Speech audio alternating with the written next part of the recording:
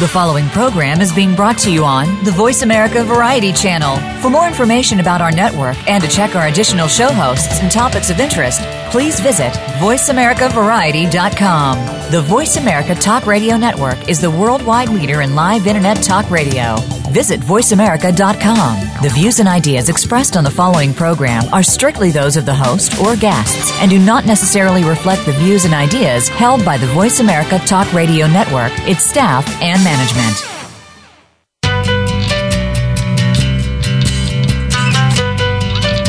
Many times we feel paralyzed by fear and body hatred. In order to feel better about ourselves and live the life we really want to manifest, we have to own up to our difficult feelings and self-sabotaging thoughts and behaviors. We all enter this world naked, and now it's time to feel good naked, no matter what your body size or your life circumstances. This is Feel Good Naked Radio, and your host is Laura Redmond. On this program, Laura will help you become more embodied, self-empowered, and mindful, to take charge of whom you really are and to live the life you deserve to live. Now, here's your host, Laura Redmond. Welcome to Feel Good Naked Radio. I am your host, Laura Redmond, and I am devoted to bringing you information every week that is given to you as a roadmap to be more embodied, more connected, more joyful, and more happy in this life that we're here to live, whatever time we have on the planet. I also want to thank you for your feedback and the fact that you reach out to me. I get all of your emails, and I'm grateful for them.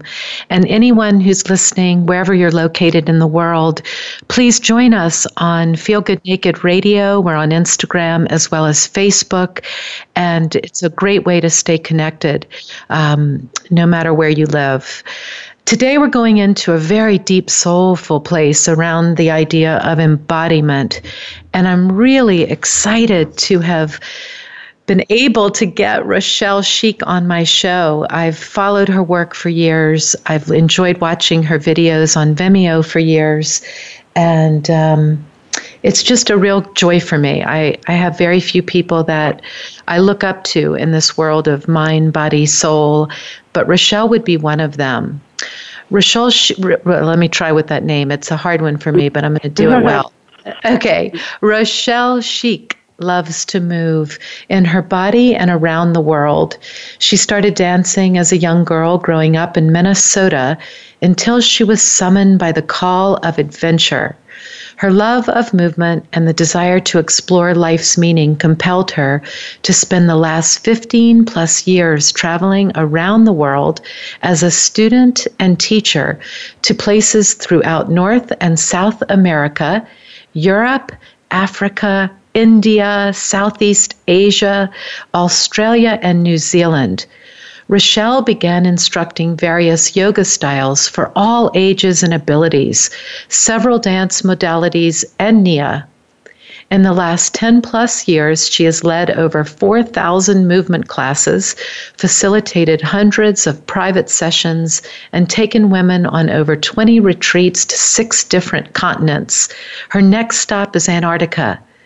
Her passion to explore the emerging essence of the feminine in her own life and then in movement, coupled with her experience as a personal trainer, certified massage therapist, shamanic energy healer, and her degree in interdisciplinary fine arts, have all influenced her creation of the movement system, Qoya. Qoya is based on the idea that through movement, we remember. We remember our essence is wise, wild, and free. Rochelle, welcome to the show. Thank you so much for having me. I'm honored to be here. And you're located in the East Coast of the USA right now, is that correct? My home base is a very cozy little cottage in Woodstock, New York right now. I travel so much that when I come home, I love to be a little bit like a hermit. Yeah, I understand that. I think when we give our energy to people, as you and I both do, it's really important to go deep within to find the language that we need to identify within ourselves, because in this work, we're always doing the work, each of us. Yes, I completely agree, and it's so much of the work of honoring the body is honoring the feminine values, whether you're, whatever your gender identity is. And so just like at the end of the day when we go to bed to sleep, to rest, which gives us the energy to rise with the sun and go out in the world, it's really giving us those bigger cycles of when we're going out and traveling and sharing, and to have also that time to go in and hopefully find a really beautiful balance of harmony, because I know that the deeper that I go within myself, the more clarity I have in my offerings that I give. So it's like that evolution of, instead of giving from a place of martyrdom, that we give and restore and nurture ourselves so deeply that all that we give is such an overflow. And it's that I really love these situations anytime we can have the highest good of all involved.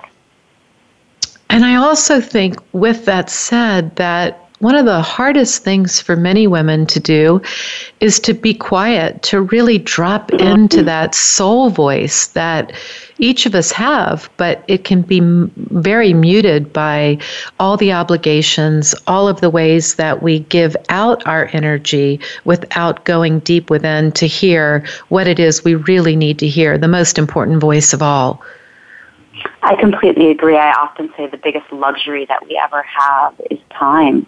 And I love leading retreats for women because it's really, we go to beautiful places and, we do the Qoya Movement practices, and there's healthy food and there's great community. But the thing that we're really gifting ourselves is some sacred moments to reflect on what has happened, to be present with what is now, and to take some time to really feel into what is really calling us forward.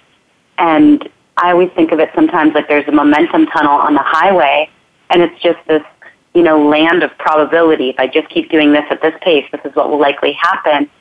But a lot of the miracles and magic that we experience in our life are sometimes when we can slow down enough to see this exit sign that can take us in an expansion of the vision that we might have based on probability. It's very well said.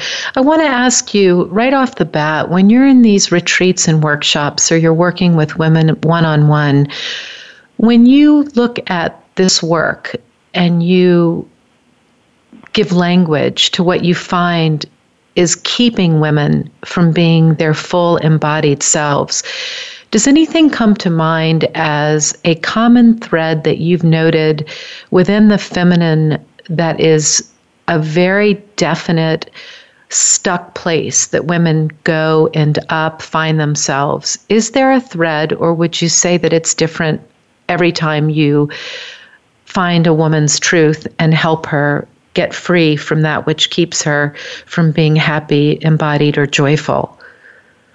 Yes, I would say that the majority of the time, the thing that really holds women back from an embodied life, the words I use, that is wise, wild, and free, is doubt. And so a lot of the work that I do is getting women to have a safe, sacred place to explore whatever that authentic expression is. So when I use the words wise, wild, and free, wise is about having access and trust to that inner wisdom. So how do we have access? How do we get in to that wisdom that's inside of us? And then once we hear it, how do we trust it? Wild for me is not like girls gone wild. For me, wild is really this ability to express versus repress. So we all know those moments where our truth bubbles up and it's like, no, I'm not going to say anything. And if we go deeper into that, what is the belief system that we have about ourselves and the world that there's not space for our truth? So a lot of times we explore that physical sensation through movement to the way that when you're having an honest conversation with someone that you trust and that has earned your trust, that you can start to find what is that authentic expression through the body. Because just, like if you look at a child and the way that they move, it's so animated and expressive and interactive. And if you look at like a grown human being, you'll see a lot of rigidity. But mostly is what I see is I see a lot of patterns. I see a lot of things that aren't necessarily the authentic expression of self, but just the conditioning. So how do we start to break out of the conditioning And so, in Qoya, there's 13 pillars. One of them is free dance. So I always tell people, they're like, I don't want to just dance. I was like, it's like one song, it's 3 minutes. The rest is structured. You'll be fine. But this free dance is also offering movement as metaphor. Where in your life do you have these inhibitions? Where do you feel disconnected from the music and the moment? And to just really be exactly where you are, thinking about what other people think, or think, this or that.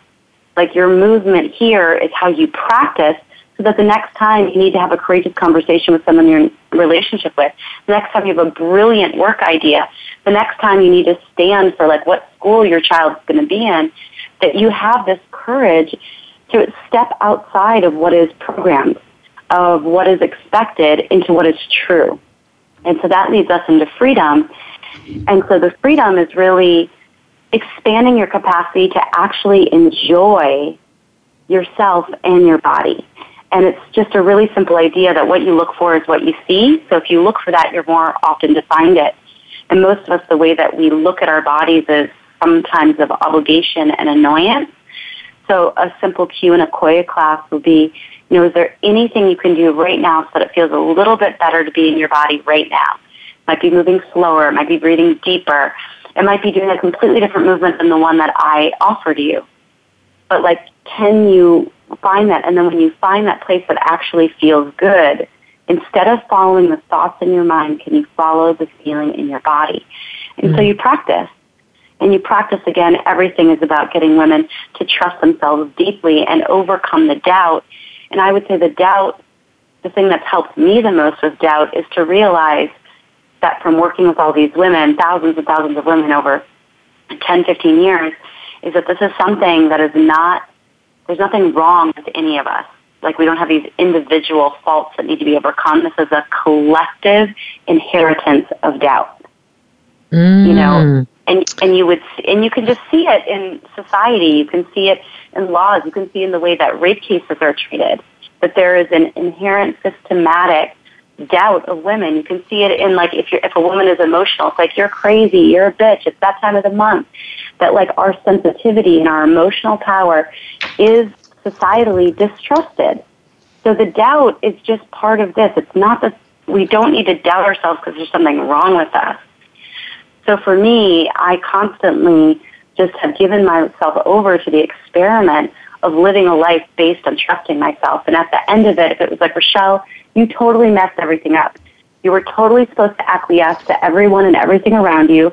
You were just supposed to be a martyr. You weren't supposed to tune into yourself and notice how you actually felt and be honoring of that. You messed up your life. I feel that's a risk I'm willing to take. I'm willing to be completely wrong about this, to be on the side of history that says I experimented to honor my own life. No matter what that is. Yeah. It's like, for me, it's really been about redefining success. Instead of success being my expectations got met, I did this and I thought that was going to happen. Success is the moment for me when I made a decision that was true, that was authentic with my heart, my soul, my mind, my being, that I did not go against myself. And when I make a decision, come what may, the fact that I made the decision honoring myself was a success. That's so powerful because, it's easy to stay stuck in the past, wishing that you had done something differently. But the past no longer exists, and the present becomes this opportunity, this rich, ripe opportunity for growth and healing. But in order to get there, you've got to release that self-blame and make a fierce commitment to self-love. Mm-hmm. Yeah, I love the way you said that because it is a moment-to-moment experience. And I would say something that I believe very strongly for myself and when I'm holding space for others is all healing takes place in the present moment. So whenever we enter and we're fully here, this moment, this choice, this thought, this action, right here, right now, this is where the healing is, right here.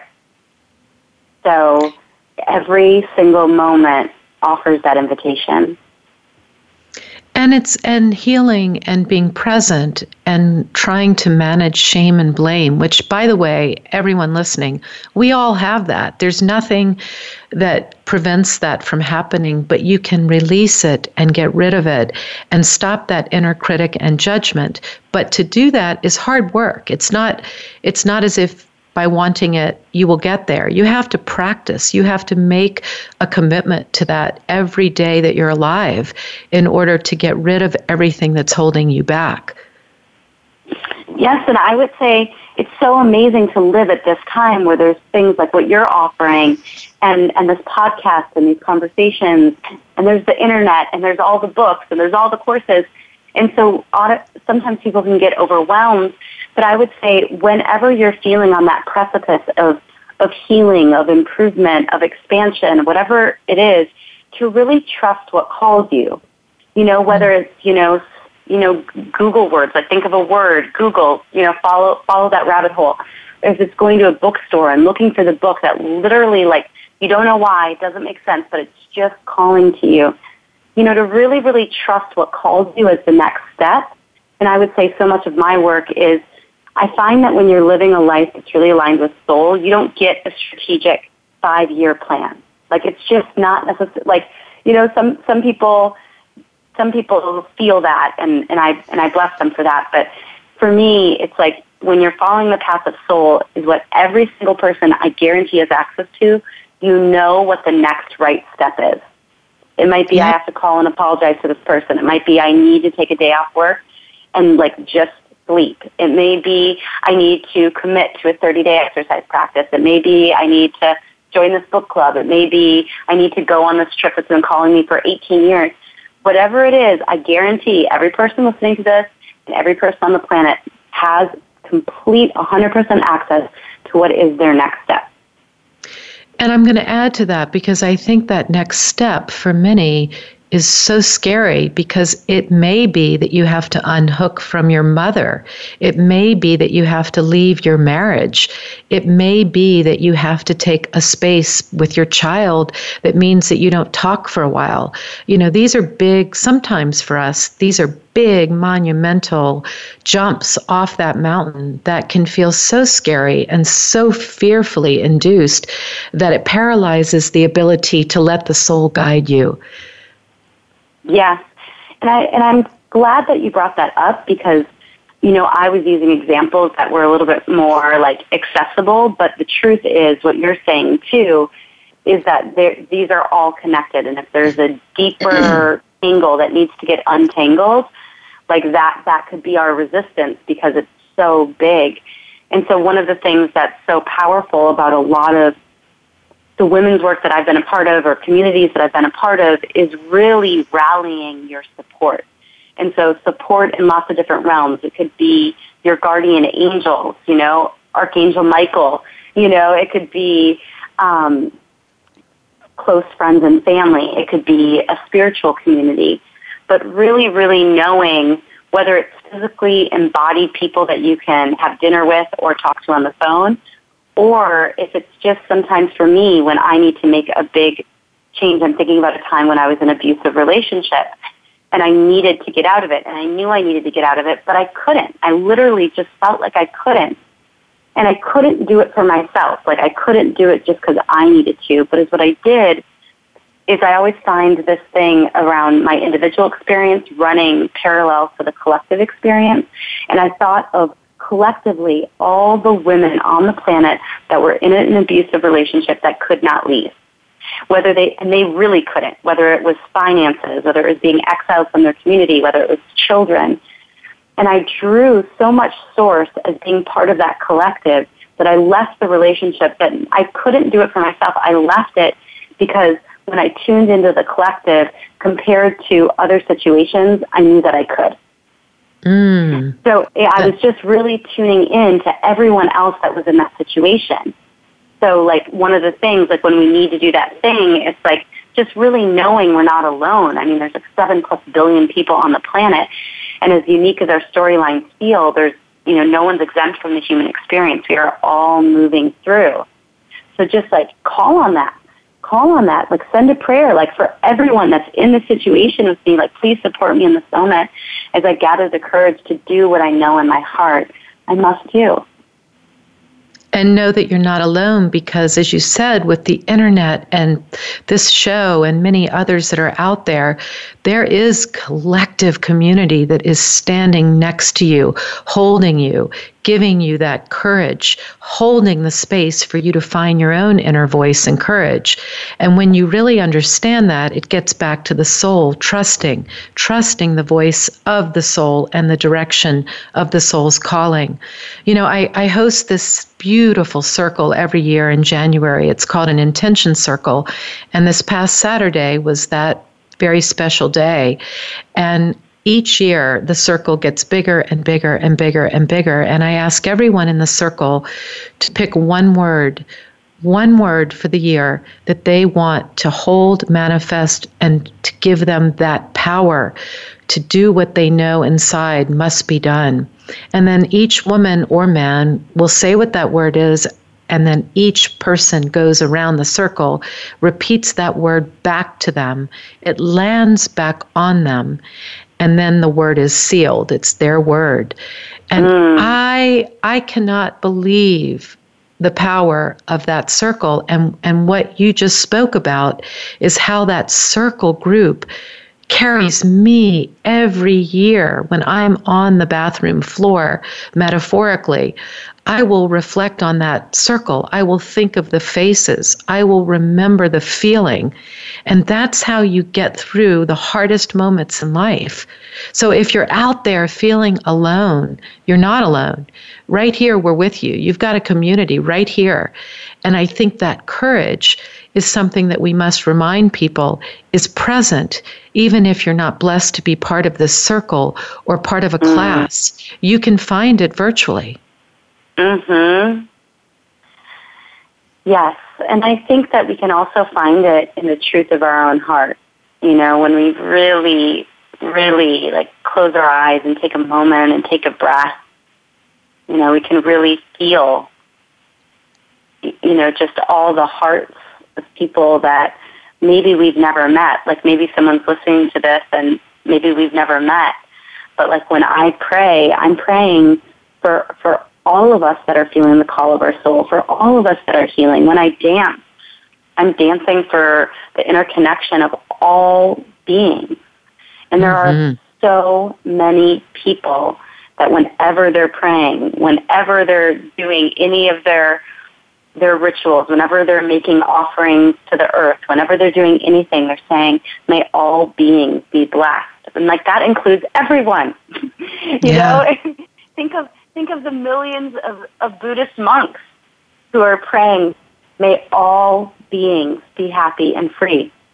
It includes everyone. There's so many people praying for us that we've never met. And like just to contemplate that for a second, that there's like cheerleading squads that, and that's, you know, and I'm very connected to what I perceive as, you know, the angelic realm, which just, it's sort of this idea. There's a book, Angels in My Hair, which talks about one of the biggest problems in the world is unemployed angels. Because of free will, angels can only intervene if you ask for their help. So imagine just all these guardian angels around, each one of us just wanting to help, but like if you don't ask for help, they can't. You know, it's like it's a big problem. So like asking guardian angels to come in space. I always tell people, you know, you can just experiment. A really fun way to do it is in travel, just saying like, travel guardian angels, you know, please help my travels be filled with ease. You know, whatever it is that you need. And just notice what happens.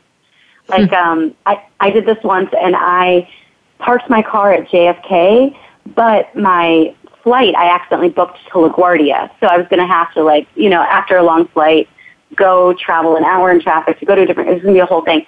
But I get to the airport and my flight is delayed to LaGuardia. And I'm like, oh no. And it's just like, it's all sort of a time sensitive thing. And I just prayed to the travel guardian angels. And I go up and I was like, hi, you know, I noticed the flight's delayed and is there any other options? They're like, well, we do have a flight going to JFK that leaves at the same time if you're willing to switch And I was like, oh, that's no problem at all. It was like a miracle. I was like, what is going on right now? But I found that when I call on help, that happens. And then I'll offer one more thing here. It's a little trippy, but if you've seen the movie Interstellar, it's like this thing when synchronicity or magic happens where he basically goes off in the space shuttle. This is Matthew McConaughey. And he ends up in the fifth dimension. And so it kind of cuts between his experience in the third dimension of this physical, tangible, touchable reality. And basically is what is revealed is that the synchronicities and blessings that are happening to him are coming from his own consciousness in the fifth dimension.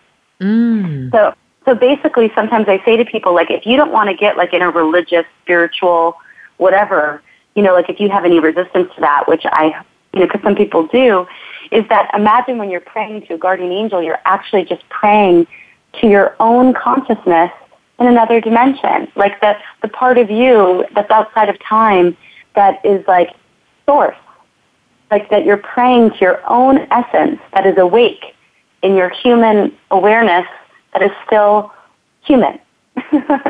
So for me, I mean, it's a little trippy, but I like offering anything that will help people feel supported. And for some people, that is like the magic switch. So the most important thing I find with all these things is what resonates in truth in your own heart. And we know that, and that's why I'm so passionate about Qoya, is I believe we know that through the body. So we just know, we get the like goosebumps when something's really true, and we get like a gut, like, I got to get out of here when we feel like something's off. So of course there are like, from our trauma and from other things, there can be things that inhibit the effectiveness of that system. So there are many practices that help clear that. But I really, really stand for the belief that we know when something is true and resonates in our body, and to stay in alignment with that. Boy, is that great. I was thinking a moment ago what you were saying, that I love the idea that the point of meditation or silence or prayer is not to suppress your feelings, but to make friends with yourself.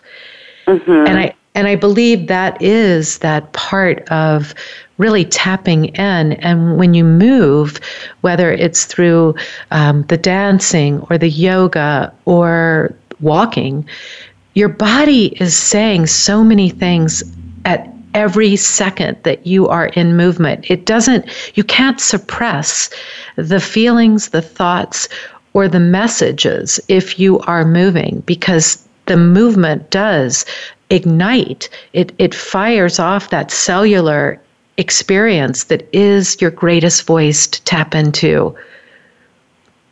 I completely agree. I feel like movement is one of the most effective, accessible, and also in terms of all the sort of practices that you're going to do to connect with yourself, to connect with your heart. I just find you get the most out of your investment. Like if we were doing like a cost-benefit analysis, the highest ROI, return on investment, I feel is movement. Because it's like you get that mental clarity, you get that physical circulation of blood, of oxygen, of energy, you get that emotional release, you get that endorphin high, you get that also that sensual, where I mean like literally like your senses, like instead of just your mind in its interpretation of your senses, you activate your senses in your direct experience of how does the sound feel? How does the air in my skin feel? How does, what am I looking at? Like just your body becomes so much more alive when you're moving it versus like when you're sitting. So I really, really find that exactly like you said, like the body, when it's in movement, it's incredibly honest. It's incredibly effective. Yes. Yes. So let's say you're in a workshop situation or you're in a classroom environment, and you, being the leader that you are, can feel a woman's body shut down, scared to death to move, her breath being very hollow. What would be a way that you would facilitate and guide her to the first moments of allowing that sort of unfolding? Yes.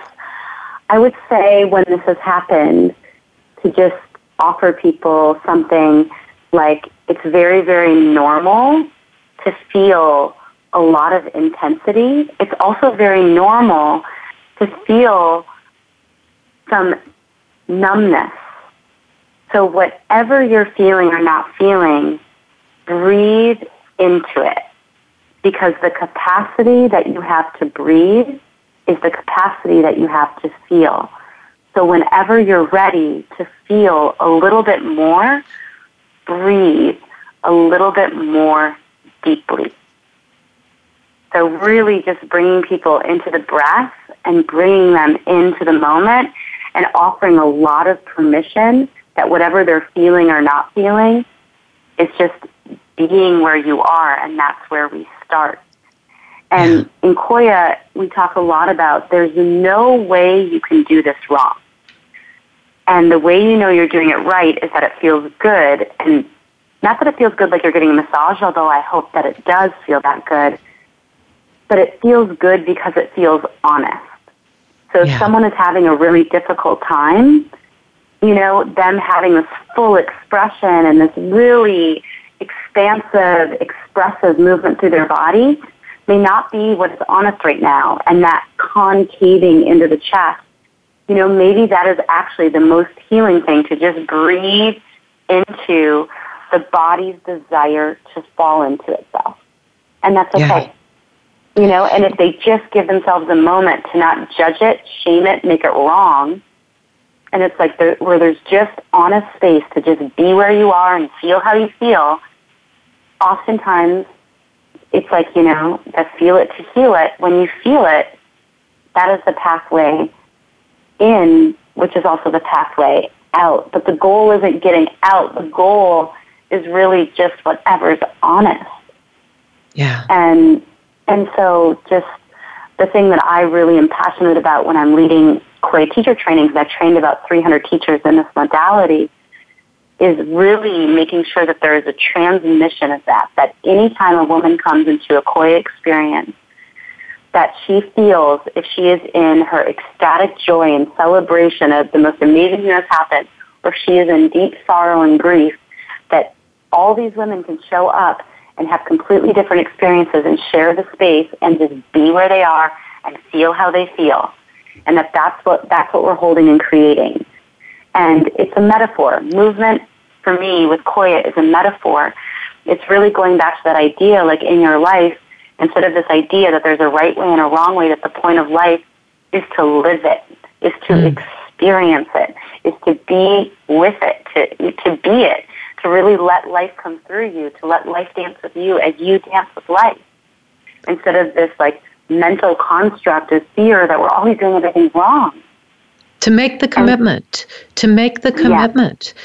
And the commitment to this work is oftentimes might show up with big tears and flowing crying. I mean, I know it's often in my practice when people will just start weeping and crying and they don't know why. And my greatest sadness is when they say, I'm so sorry. I don't know why I'm crying. And I often will say, cry, let those tears flow, because that creates an opening somewhere else. Mm-hmm. Yes, it's really, really common for many, many women to cry in Qoya, and it can be confusing as a beginner, like, all we're doing is circling, like circle your head to the right, circle your head to the left, circle your shoulders up, back, and around, and tears will be falling down. And a big thing with Qoya is also music, and I say that music is our co-teacher, because oftentimes I'll choose music that vibrationally, but also with the lyrics, instructs. So more than me saying, everything's going to be okay, don't worry. You know, I'm teaching a Qoya class tonight, and I'll choose a song like, ooh, child, things are gonna get easier. Ooh, child, things will be brighter. And I'm not saying anything with my words, but more than me saying it, the song is saying it.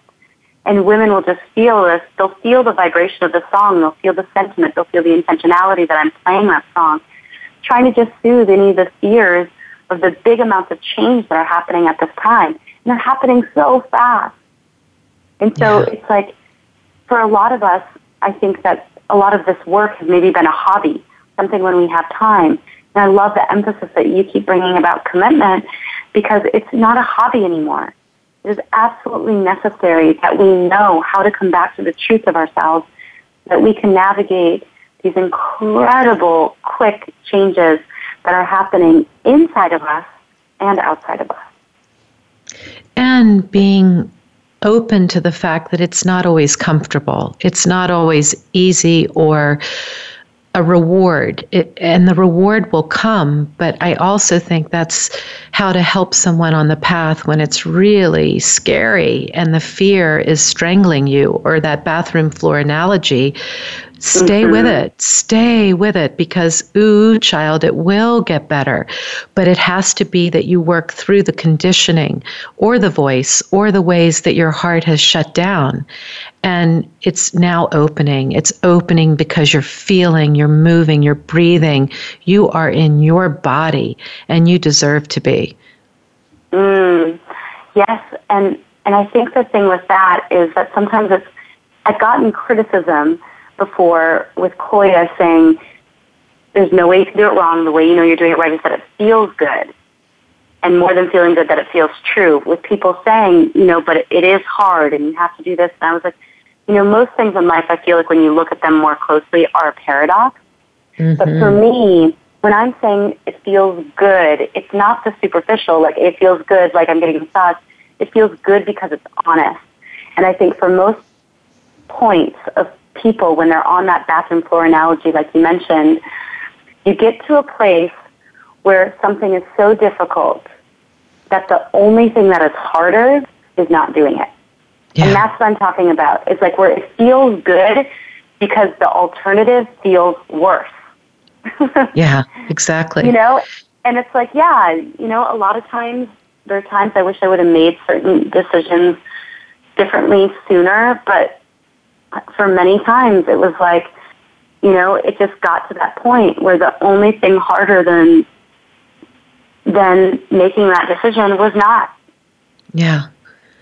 And sometimes you have to be, I believe, in the darkness longer than you might want to be to figure out that little baby streak of light that is pulling you to the truth, which will ultimately set you free. I also think, by the way, with respect to what you're saying, that the reason Liz Gilbert's book, Eat, Pray, Love, and now Glennon Doyle Melton's book, Love Warriors, are so powerful and are reaching so many millions of women's consciousness is because they are willing to put out there the struggle that is common for all of us. We all have to find that struggle and make peace with the fact that it is part of that roadmap to the freedom, to the embodiment.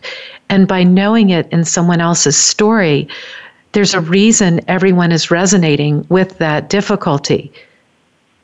Mm-hmm. I completely agree. I wrote a book. It's called Qoya, Compass for Navigating an Embodied Life That is Wise, Loud, and Free. And Eat, Pray, Love was a huge catalyst for me and for many women in that truth-telling on the paper and how much that story liberated me. It was like, I was crying. I was in a relationship where I was crying myself to sleep for 2 years. I hadn't even told any of my close friends. Some of my friends loved my partner. And it was like just her telling that story and just saying it out loud. It like just opened up so much space. So in my own book, it was very, very difficult, but I was very honest about those moments and not pretending like, here's the highlight reel of my life. It's like, it's more like moment by moment, here's the times where I really, really struggled, and here's how I got through. And when you look back on that story now, Rochelle, what do you think in that journey for you? Where did your heart shut down to the point where you were allowing that to be your reality when it was going against the grain of your own soul? Was it not knowing it until you knew it, or was it an illusion? Well, it's interesting because as you ask me that question now, I can really see the divine timing in it. and maybe it doesn't have to be divine timing, maybe it can just be the timing in it. Like all those struggles, you know, like the roughness that needs to beat against a stone for it to turn to a diamond, like it really deepened my compassion. It really deepened my forgiveness. It really deepened my depth, you know, like so all that struggle really served me. Like it really served me, and it's so uncomfortable to admit that, because the next time I'm going to be struggling, I don't, you know, I want it to go away because it's uncomfortable. But this is the dance, and I think it's also the emotional maturity to really trust. But I do think the thing that's liberated me the most from those experiences and now is if I can just ask myself, what am I learning here? What is the gift here? It might not go away right away, but if I can stay conscious and present, because I think there's a really big difference between conscious suffering and unconscious suffering. Mm-hmm. And it's like if I can just stay awake, I can just have my eyes open and my heart open. And at the same time, you know, those moments in the past when I couldn't, I felt like, I mean, basically here's how I remember that and how I see it in others. It's just when outer voices are louder than the inner voice. Mm. It's like that's when I'm the most lost, when the outer voice is louder than the inner voice. And that gets back to the quiet and dropping into the inner voice and creating a meditative or a prayer time within your day, every day, to really find that voice, or when in movement, to allow that voice to come through, even if it's through tears, but to be awake to that very conscious voice that may not be what you want to hear and may not be what you are wanting to have to go through, but it is the honesty and that soul calling that is the pathway to embodiment and joy. Yes. And I would say, too, what's coming to mind is when it feels that that voice is telling you something to do that is very, very difficult or very hard, is, you know, to just say, like, can you please make it clear? Can you please let there be some synchronicity? Can you please, like, send someone into my life to help me with it? You know, that it doesn't, you know, I think a lot of us were operating from, you know, the hero's journey of like, I have to go this alone. I must slay the dragons. I must carry the sword. And I just want to offer up that from a feminine perspective, that there can also be this, like, for me, I'll just say for myself, my prayer is like, listen, if you make it clear, I will do, like, I will offer my life in service to this path, to this turning of the ages from fear to love. Like, I will offer myself fully. And when Qoya came to me, I was literally having this mountaintop moment where I was on a pilgrimage in Peru, and I got to the top of the mountain, and I just said from the most sincere center of my heart, if you tell me what to do and it's clear, I will do it. I will give my life to be of service. I will surrender my ego and what feels like it's going to, like, you know, be the most, you know, fabulous thing. I will surrender to my ideas what I want if it's clear. So I think, like, we can ask for that clarity, and then I got so much clarity, like just the synchronicities that, like, I can never doubt Qoya.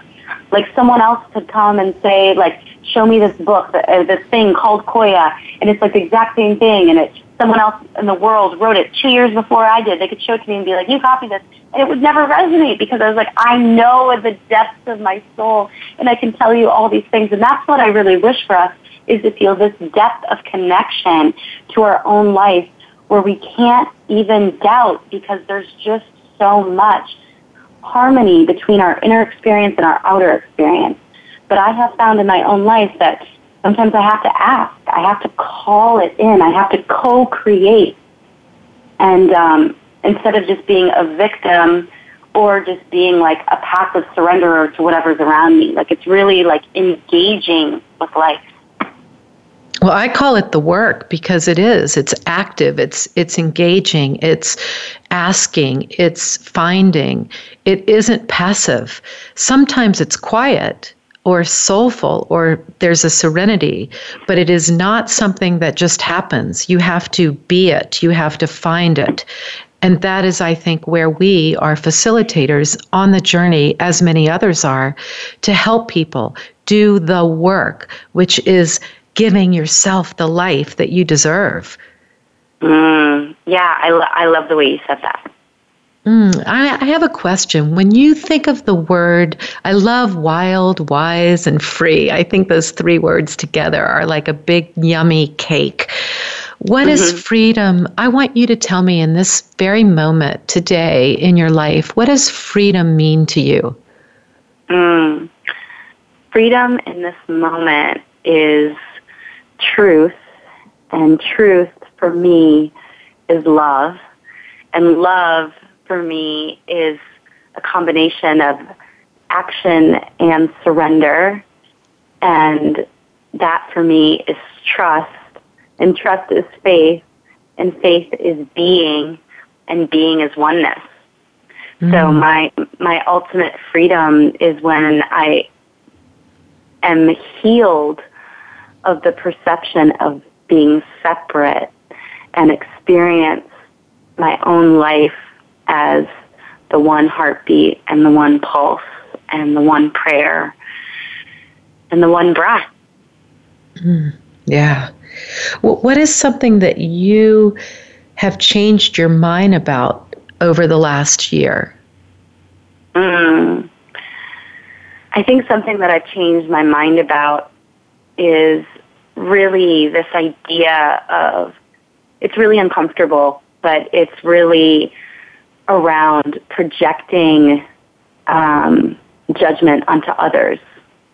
So I feel that the thing that I've changed my mind about is I've really, it's simple and it's complex, but there's this idea that, let's say I was perceiving something out there in the world as being negative, that I have in the last year really rededicated to what is the thing within me. So I was in a shamanic workshop, and it was like, take the number one problem that you think that there is in our country right now, and it was greed. It was like, okay, now everyone do a ceremony to honor the greed that you have within yourself. And so it was like just honoring those parts of myself that, like, yeah, I always want more. And I want more in many ways so that I can give more. But I also, there's a mechanism in me that always, like, so grateful for this, I want more. And just honoring it, being awake to it, not pretending it's not there. And so I found that, like a lot of the teachings of great teachers, to forgive and not to judge, and to really just stay within the things that I can control with it, which is myself. And so I think the thing that I've changed my mind about is just that, like, I know this, I believe it, but I've, in the last year, have been trying to do more to do the work inside. Yeah. And you brought up judgment, which I think really is one of the most common things that we all get stuck doing or thinking. And then when you really look at that judgment, it's a mirror. It's something that's inside of you that drives you crazy, probably about yourself, but you haven't realized the link between the judgment and your own journey. Yeah, and it's painful, and it's also tricky in conversations like this in communities, because it's not meant to be another way that we feel bad about ourselves. Like, oh, I messed up. I was so judgmental, or, that person's such a jerk. Actually, I'm the jerk. It's like, it's actually not like that at all. It's meant to be really empowering, because we can't control the other person, but we can use it as an opportunity to evolve and grow within ourselves. And once we get that gift out of that situation, then we can be like so much service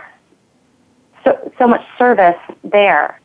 So it's all very dynamic and dance-like, and I really love Qoya for that, of really getting it in the body and dancing with those things that they're not so stagnant, they're not so literal. Because in our mind, if we really just go at this topic through the mind, it's not really it. So it's like getting into the intelligence of the body and of the emotion and letting these feelings of compassion and wholeness come. And so really, really honoring the shadow isn't necessarily about making us bad or wrong. It's just about honoring our wholeness. And when we can be in the wholeness of ourselves, we're much more able to be in the wholeness of someone else. When we can't hold our own challenges, we often project and judge someone else for their challenges. Absolutely, which is beautifully said. So take us through what are certain rituals that you are committed to on a daily basis that keep you embodied through both the mind and the body, and then even more so the soul? Well, first thing when I wake up in the morning, I turn over and I come into child's pose with my forehead on the bed and my arms extended, and I breathe deeply into 10 things that I'm deeply grateful for. So not like a grocery list of, I'm grateful for my house and my job, but like I really breathe into and feel that in my body. The other thing is just to move. So to really make time to move and to, whether it's 15 minutes or half an hour, an hour, or 2-hour class, but to really make some space to move. The other thing is I love to do gratitude rituals, and so it might be a full despacho ceremony, but sometimes that's not every day.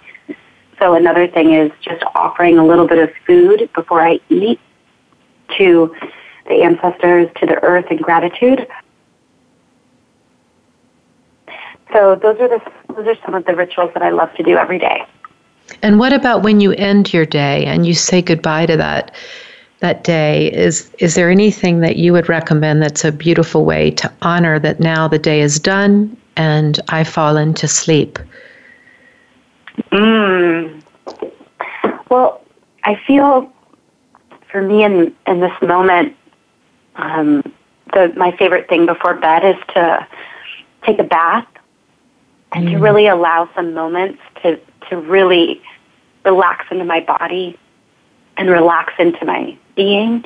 And so it might not necessarily be that I'm saying a gratitude list. It's not so mind-focused, like, okay, this is what I'm doing. It's more about offering my prayer through the relaxation of my body and just being so grateful and also just honoring my body. So a salt water, like a salt bath is one of my favorite ways to close the day, and a ritual in a way that I don't know that I can actually describe perfectly in words, but if any of us can call up the memory of a really beautiful bath experience, I know you'll understand.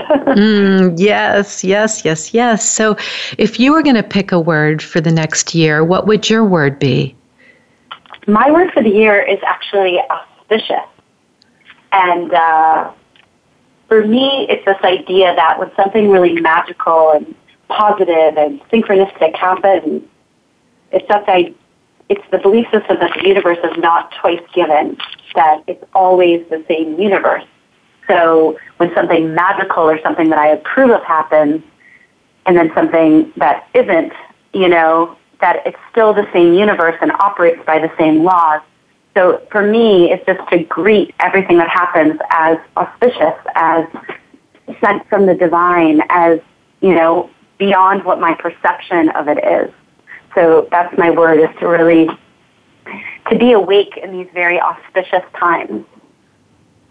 And do you find you call on that word and it serves you in a way that is conscious and unconscious once you declare it and you know it? 100%. Like for me, I just hear the word and it's like, it brings tingles up through my body. Like I just feel like, ooh, something is happening. And something's always happening. But it's like, I can feel like a bubbling spring, or like when you're cooking and the water is just about to boil, or something is just about to be ready. And I can feel that, and I would say in my heart, it's my prayer that, you know, we're waking up, that our hearts are opening, that there's this remembering. Qoya is based on the idea that through movement we remember, and so that's the language that I associate to it, but the word calls up this feeling. It's very auspicious. That's so beautiful. Oh, I have loved talking to you. You are a soul sister. And I hope we meet one day. I think that would be such a great experience. And I just want to let all the listeners know that how to find you. So the Qoya.love is the website, which is QOYA.love, LOVE. And the spelling of your name, Rochelle, is ROCHELLE. Last name is SCHIECK. And I want to encourage all these wonderful listeners to Google you, because one of the greatest inspiring things that I have loved is watching your videos and your movement and your embodiment. It is a wonderful experience to look at how you move, and it will give you that inspiring desire to get up and do movement yourself. So thank you, Rochelle. Thank you so much. I feel so blessed to have shared this time with you, and thank you everyone that's been listening. I hope and trust that we were able to connect in a way that will serve and encourage you on your journey, and I so look forward to, yes, definitely, Laura, dancing together and meeting in person one day. I would love that, and thank you for all the work that you do to have these conversations that matter and support people on their journeys and feel good naked. Yay, thank you. And you complete you.